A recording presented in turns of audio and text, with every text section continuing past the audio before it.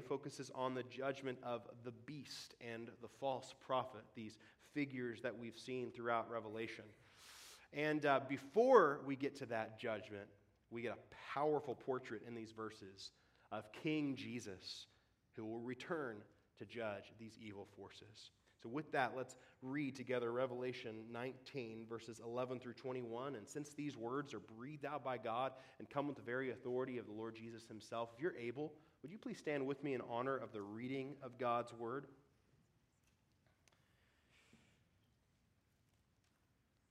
John, carried along by the Holy Spirit, writes, "Then I saw heaven opened, and behold, a white horse.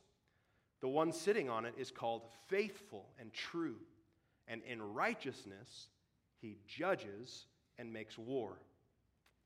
His eyes are like a flame of fire, and on his head are many diadems, and he has a name written that no one knows but himself. He is clothed in a robe dipped in blood, and the name by which he is called is the Word of God. And the armies of heaven, arrayed in fine linen, white and pure, were following him on white horses. From his mouth comes a sharp sword with which to strike down the nations, and he will rule them with a rod of iron. He will tread the winepress of the fury of the wrath of God the Almighty. On his robe and on his thigh he has a name written, King of Kings and Lord of Lords. Then I saw an angel standing in the sun, and with a loud voice he called to all the birds that fly directly overhead, 'Come, gather for the great supper of God, to eat the flesh of kings, the flesh of captains, the flesh of mighty men, the flesh of horses and their riders, and the flesh of all men, both free and slave, both small and great.' And I saw the beast and the kings of the earth with their armies gathered to make war against him who was sitting on the horse and against his army. And the beast was captured, and with it the false prophet, who in its presence had done the signs by which he deceived those who had received the mark of the beast and those who worshipped its image. These two were thrown alive into the lake of fire that burns with sulfur, and the rest were slain by the sword that came from the mouth of him who was sitting on the horse. And all the birds were gorged with their flesh." The grass withers, the flower fades, but the word of our God will stand forever.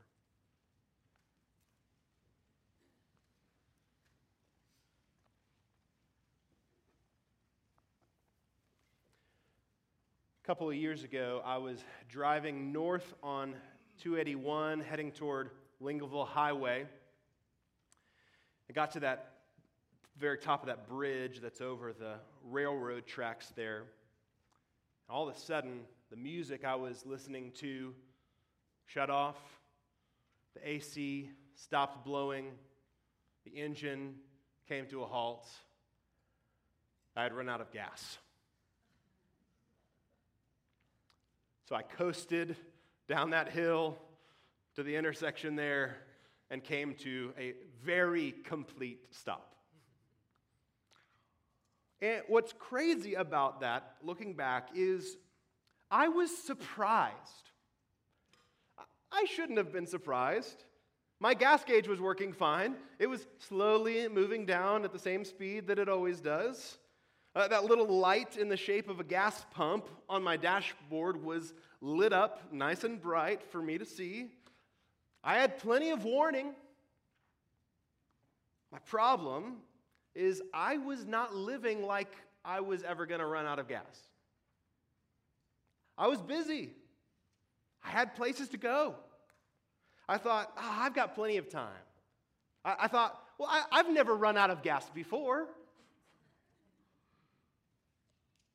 Yet, despite all the warnings about what was certain to happen in the future, I kept on living the way that I had been living, and I changed nothing. Well, in Revelation 19, we are told about an event that is certain to happen in the future. The king will return to judge. Jesus is coming back. He is going to bring God's judgment upon all those who rebel against him. And he is going to usher his followers into the fullness of the kingdom of God, in which he will reign in perfect righteousness. This is certain to happen in the future. So the question is, how are you going to change the way that you're living today in order to prepare for the day that the King returns to judge? If you don't claim to follow Jesus, what are you going to do with all of these warnings that Jesus is coming back to judge? If you do consider yourself to be a follower of Jesus, are you living today like you're going to be following King Jesus on that day that we just read about? These are the questions that I want us to consider today as we walk through Revelation 19.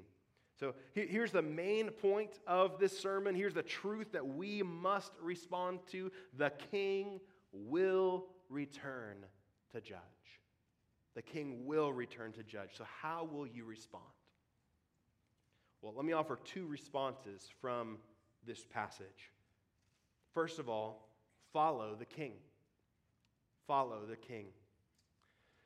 So verses 11 through 16 of this chapter are a portrait of the King who is going to return to judge. And these verses are packed with details from this symbolic vision that John saw of the returning King. And we're going to walk through each of these details. And as we do, I want us to see and not get lost in all the details, not get lost in all the complexity.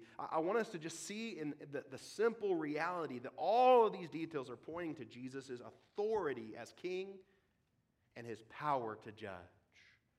John saw this scene, and it's a scene that the people of God have been anticipating for generations. It's the final coming of the Messiah, God's anointed King. Think about some of the Old Testament passages that pointed forward to this. Psalm 96 and 98 looked forward to the day that the Lord would come and judge the world in righteousness. Joy to the world, the hymn is based on Psalm 98. Isaiah 11 described the Spirit-anointed Messiah who would come to judge with righteousness. And so after all that anticipation, imagine how exciting it must have been for John to see this in verse 11. I saw heaven opened, and behold, a white horse. The one sitting on it is called Faithful and True, and in righteousness he judges and makes war. This is the King we're waiting for. This is the King who will make everything right in the world. He's riding on a white horse, prepared to wage the final battle.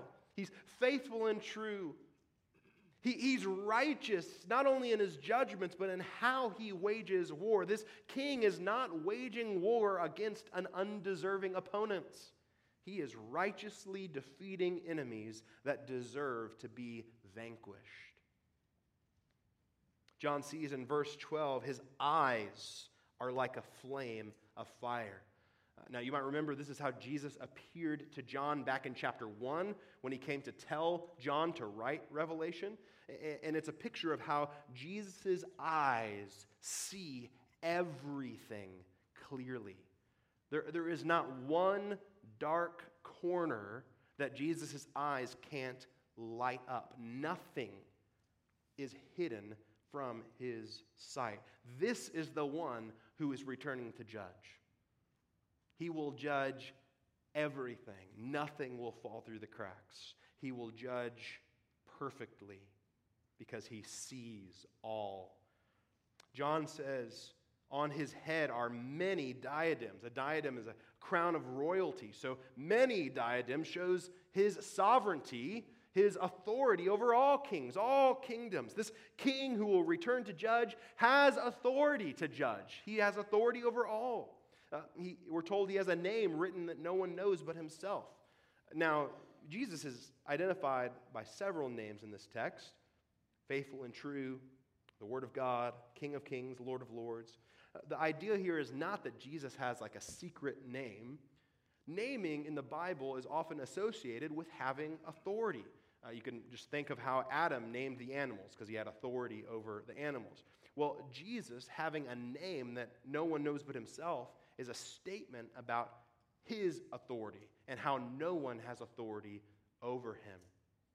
He's King of kings, Lord of lords. Verse 13 then begins what is really a graphic picture of Jesus' coming judgment. It says he is clothed in a robe dipped in blood.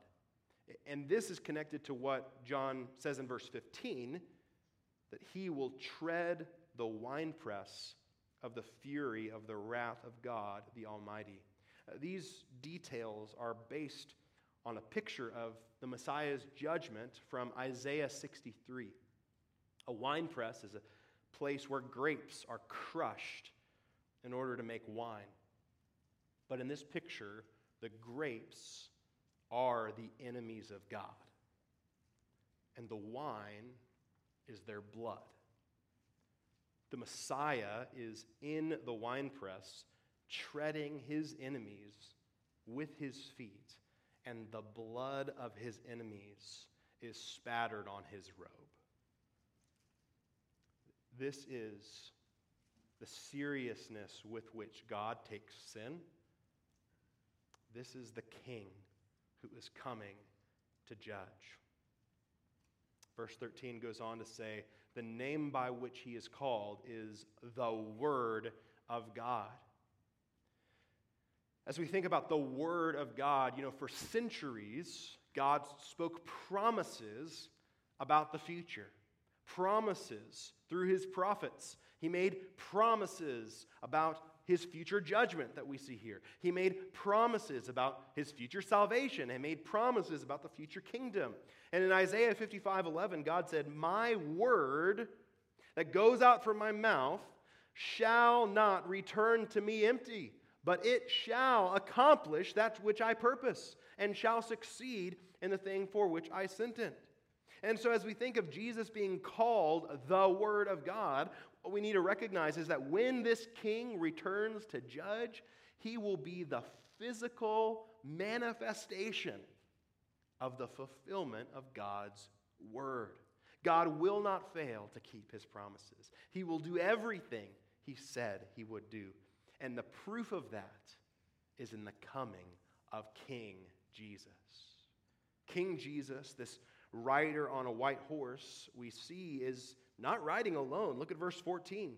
The armies of heaven, arrayed in fine linen, white and pure, were following him on white horses. The armies of heaven are following their king into battle. And notice that these armies are wearing fine linen, white and pure, just like how earlier in this chapter the bride was described as being clothed in fine linen, bright and pure. And so what we see is that the armies of heaven are the church, those who follow Jesus as king.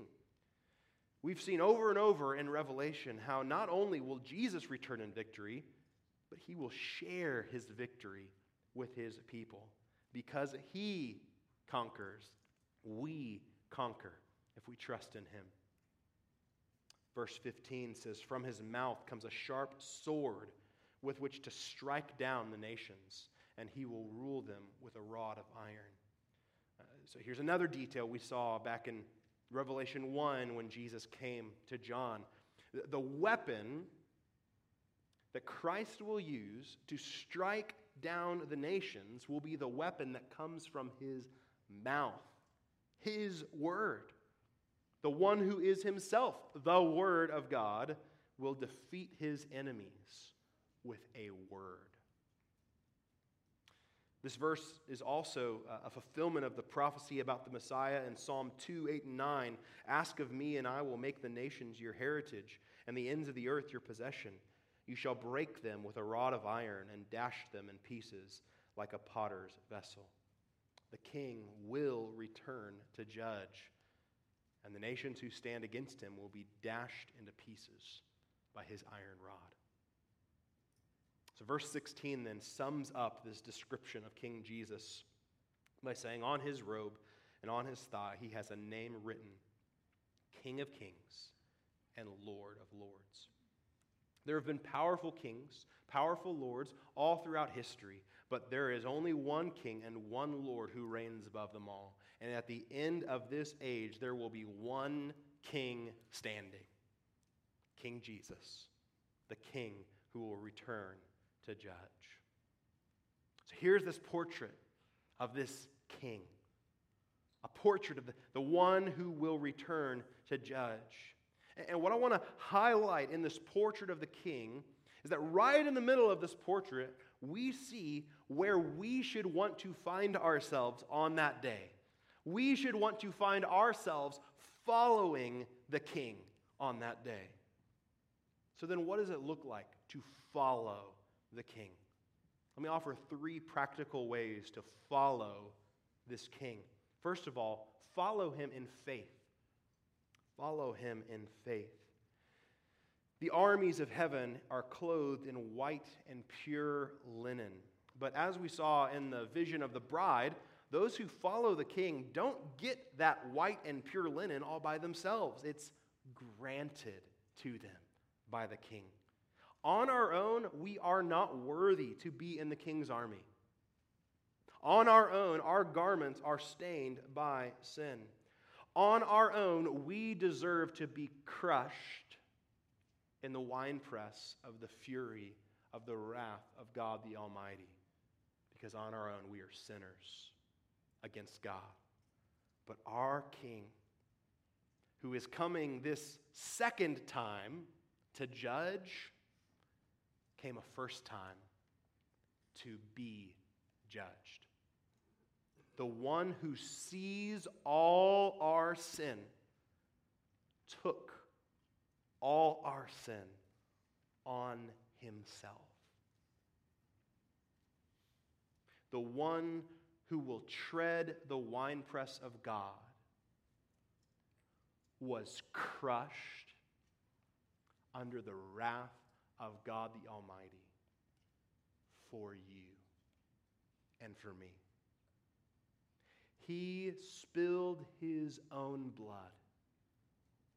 to wash our garments white. Through the cross of Jesus Christ, we can be numbered among the armies of heaven. He offers us forgiveness and cleansing. He offers us a place with him as a free gift of his grace. And we can receive that gift through faith. So turn away from sin. Stop acting like you are your own king. And turn to Jesus to cleanse you of your sin. And trust in him as your king. Follow him in faith. Second, follow him in truth. Now, the reason I say follow him in truth is because of what is written back in chapter 2. I actually think that Jesus gave some of the application of Revelation 19 in Revelation 2. Back in that chapter, he wrote a message to the church in Pergamum, and he addressed it as him who has the sharp two-edged sword, just like he's portrayed here in Revelation 19. And in that message, with that imagery, he rebuked that church for tolerating false teachers among them. He said in Revelation 2:16, "Therefore repent, if not, I will come to you soon and war against them with the sword of my mouth." So part of following the king now is following him in truth. He is the Word of God who will judge the world by his word. And so it is critical that we steward his word faithfully. We must be faithful to what God's word says about Jesus. If he is who he says he is, then we must not say he is anything or anyone else. It's tempting to be embarrassed of the parts of the Bible that are less comfortable than others. I'll be honest, it's a struggle for me to preach these chapters of Revelation that we've been in. Chapter 14, judgment. chapter 15, judgment. 15, 16, 17, 18, judgment, judgment, judgment, judgment. And by the way, chapter 20, judgment. I look out on first-time guests, and I just kind of cringe, like, oh, man, are they ever going to come back after this? I look out on weary church members, and I think, oh, can't I just preach Psalm 23 today, please? But we must be faithful to God's word. And we must be honest about everything Scripture says about Jesus. I mean, if Revelation 19 is really true, if Jesus really is coming back to judge like this passage describes, then God forbid I shouldn't tell you that this says this. You've got to know this. The world has to know that this is true. If we only ever talk about a soft and cozy Jesus, that might make you feel comfortable today, but it will leave you totally unprepared for Judgment Day. We have to be faithful to all of what God's word says about Jesus. That's part of what it means to follow the King who will return to judge today. We've got to follow him in truth. We've got to be faithful to what God's word says about Jesus, and that means we need to be faithful to what God's word says about sin. You know, the false teachers in Pergamum, this one of these churches that received Revelation 19, the false teachers there were teaching that what God says is sin is actually not sin.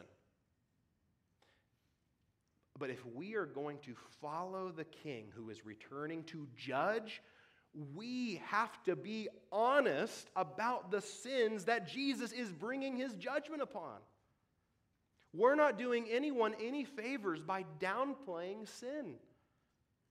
Oh, yeah, no, it's not anger. She was just stressed. Oh, bending the truth is just politics. Same-sex couples just want to have love. Again, downplaying sin may make you feel comfortable in the short term. But if we don't deal with sin as sin, then we're in for a rude awakening when Jesus returns to judge. We have to be faithful to what the Word of God says about sin. So follow King Jesus in truth. Third, follow him in obedience. In Revelation 2, after writing to the church in Pergamum, Jesus wrote to another church that received revelation, the church in Thyatira. And to them, he identified himself as the one who has eyes like a flame of fire. So again, just like he's portrayed here in Revelation 19. And what his flaming eyes saw in Thyatira was idolatry and immorality. So he called the church to repent of their worldly works. He called them to follow him in obedience. And he promised that those who follow him in obedience would reign with him, the King, forever. He says to them in verses 26 and 27 of chapter 2, the one who conquers, who keeps my works or follows me in obedience until the end, to him I will give authority over the nations. And catch this, and he will rule them with a rod of iron, as when earthen pots are broken in pieces, even as I myself have received authority from my Father. And so he's telling this church in the first century, those who are going to be with me in the armies of heaven, who are going to rule with me, who are going to share my victory, are those who today follow me in obedience, who keep my works until the end. That's part of what following Jesus is now, following him in obedience. He is the judge who's going to give to each according to their works. We saw earlier in chapter 19 that the fine linen that the church is clothed in on that day is the righteous deeds of the saints. So we should follow Jesus in obedience.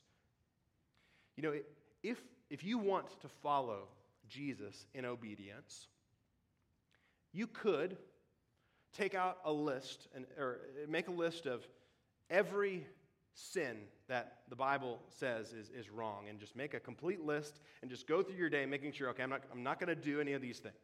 And you can make a list of all the commands of Scripture and walk through your day just saying, okay, I'm going to make sure I'm going to do all of these things today.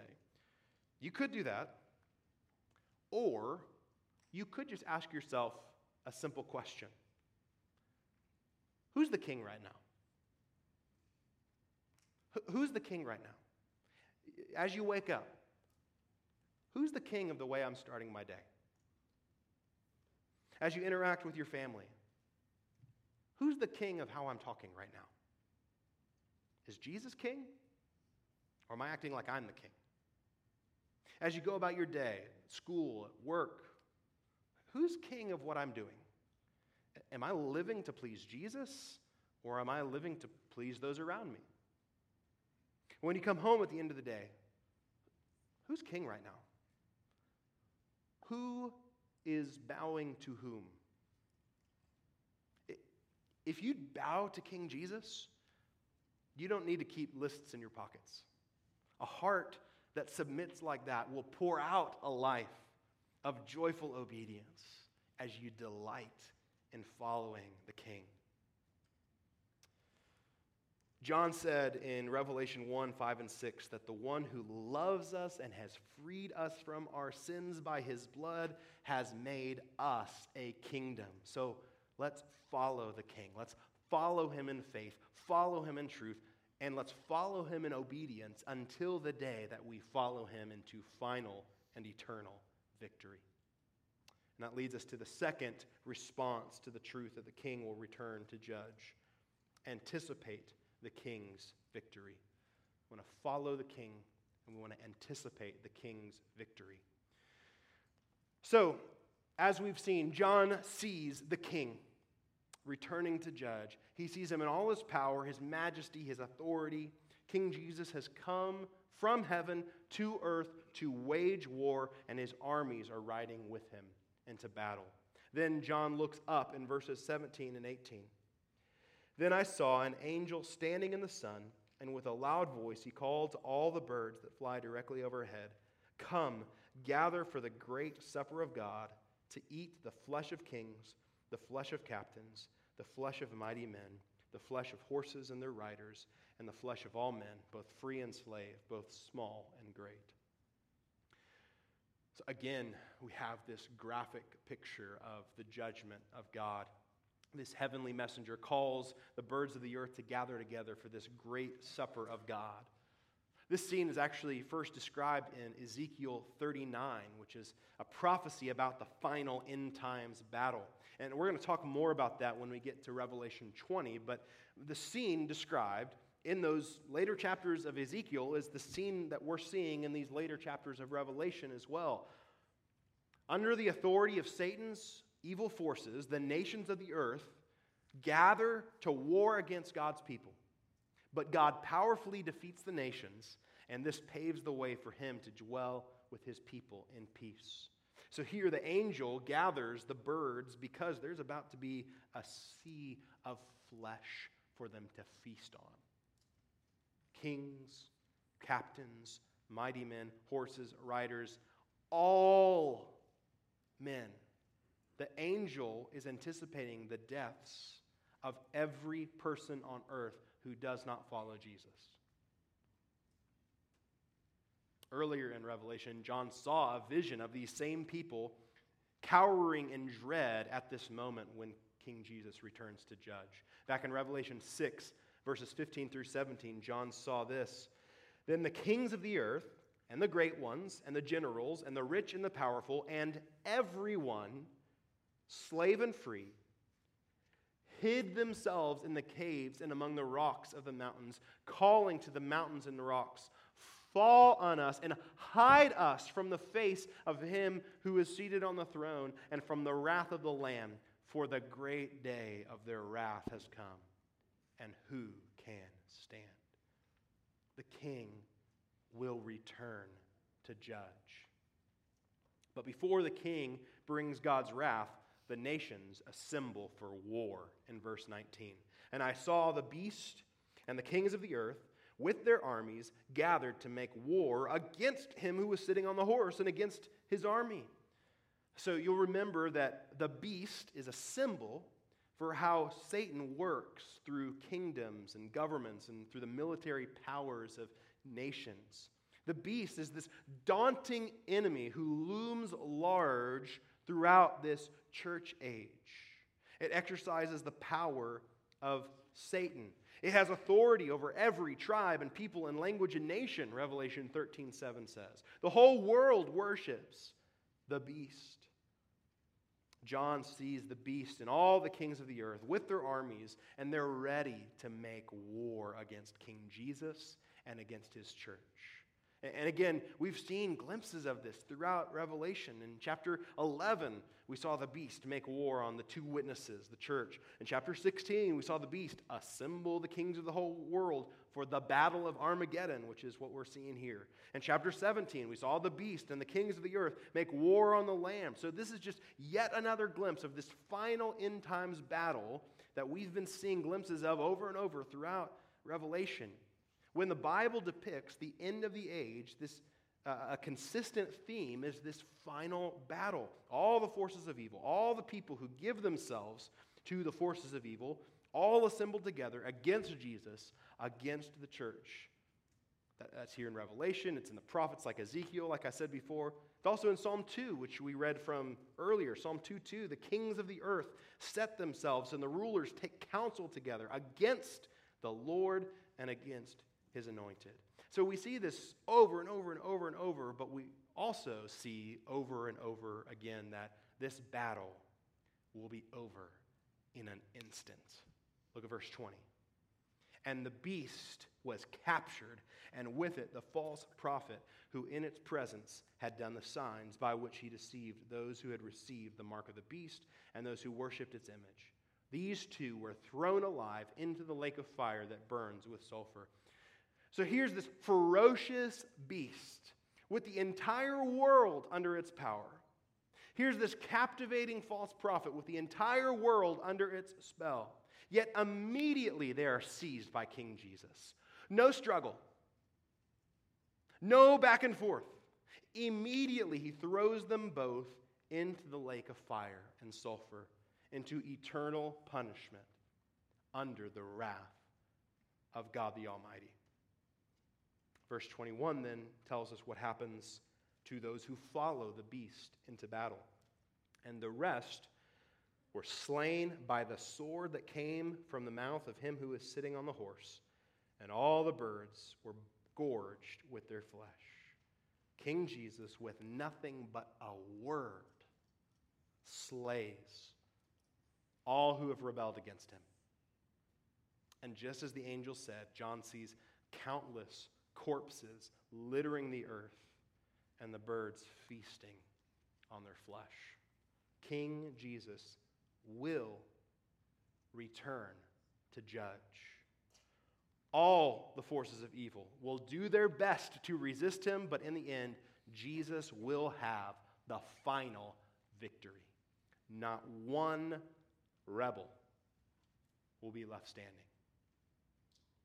And this passage calls us to anticipate the king's victory. I believe we ought to anticipate the king's victory in two ways. First of all, resist the rebellion. Resist the rebellion. You know, in the first half of this passage, we saw where we should want to find ourselves on that final day, following the king in his army.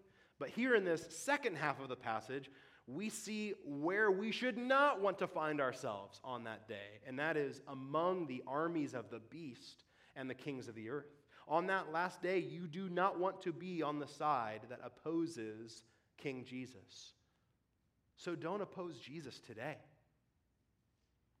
Now, of course, very few people would ever say that they oppose Jesus, but you don't have to be taking up weapons and waging a literal war to be an enemy of Jesus.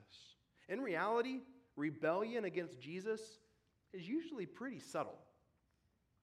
In Philippians 3:19, Paul describes enemies of Christ, and he uses a couple of phrases that are really helpful in illustrating just how subtle rebellion can be.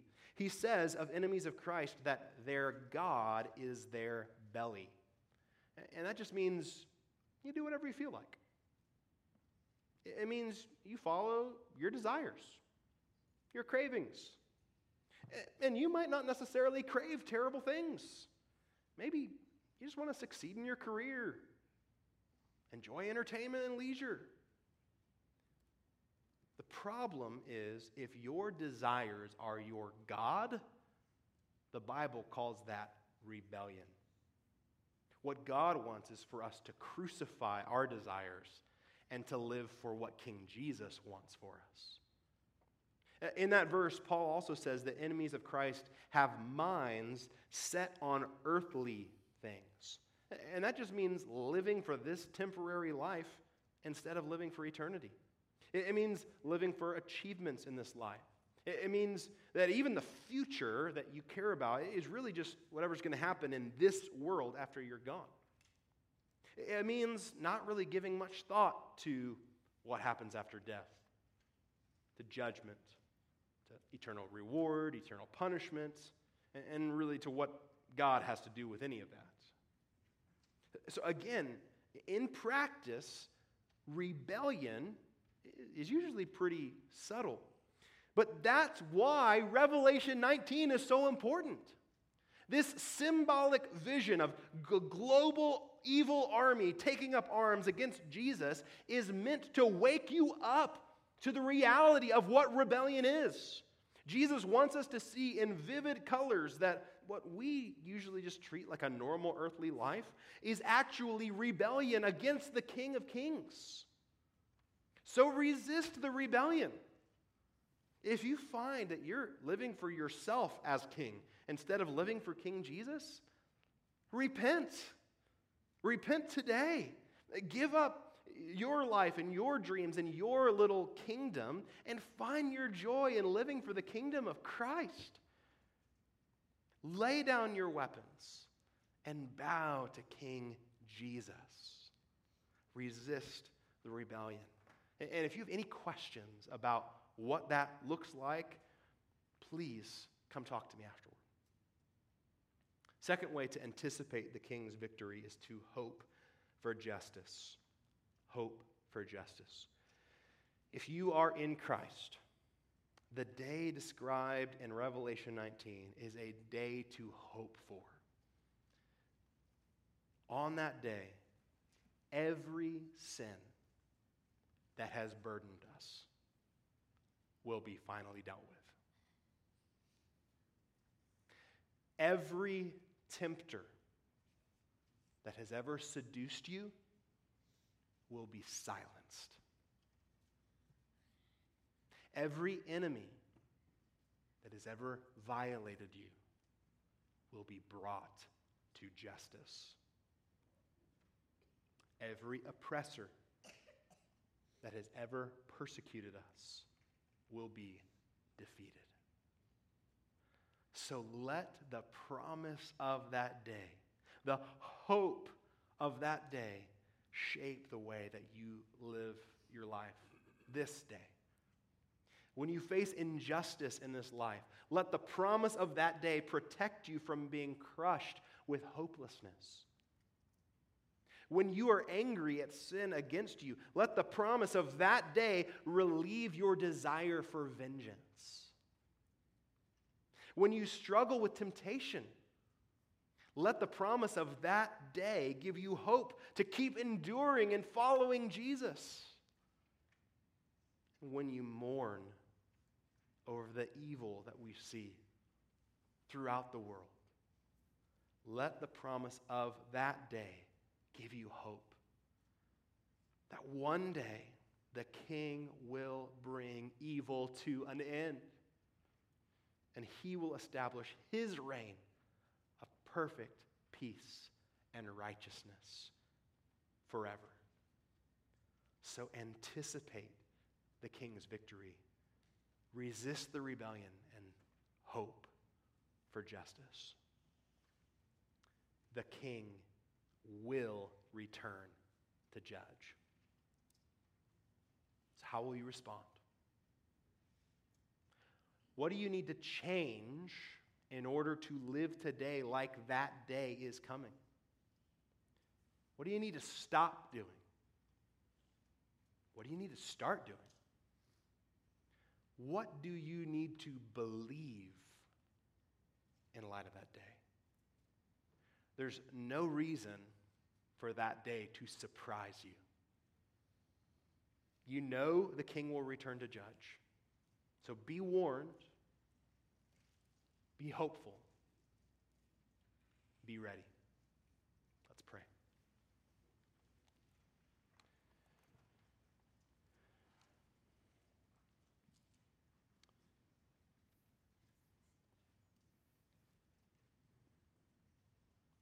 Father, your word has been spoken. Your word to us has entered our ears. It's entered our hearts. And Lord, I ask that however my brothers and sisters have been touched by your Holy Spirit today, Lord, that they would be faithful to respond. Lord, as we move on to other things, as we move on to life, as we move on to interacting with one another, as we move on to a ministry fair and to singing and the rest, and Lord, I pray that we would not rush past how you have spoken to us today. Lord, I pray that those who are feeling conviction of sin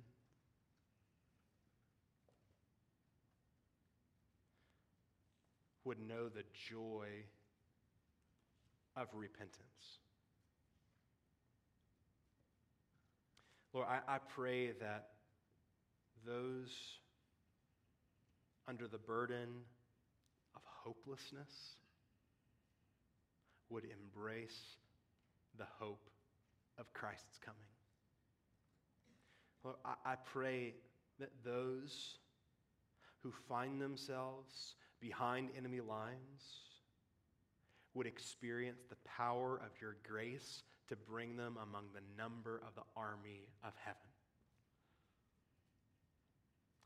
Lord, for those who are idle or complacent,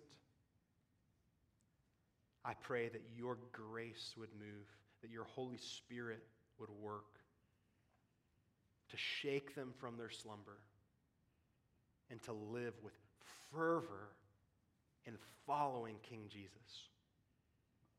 Lord, I pray that the vision of the coming King who is returning to judge, who is returning in victory, who is returning in triumph, would change us, that we would not hear your word and just stop there, but Lord, that we would be not only hearers, but doers of your word. Lord, that we would be shaped by the reality that King Jesus is coming back.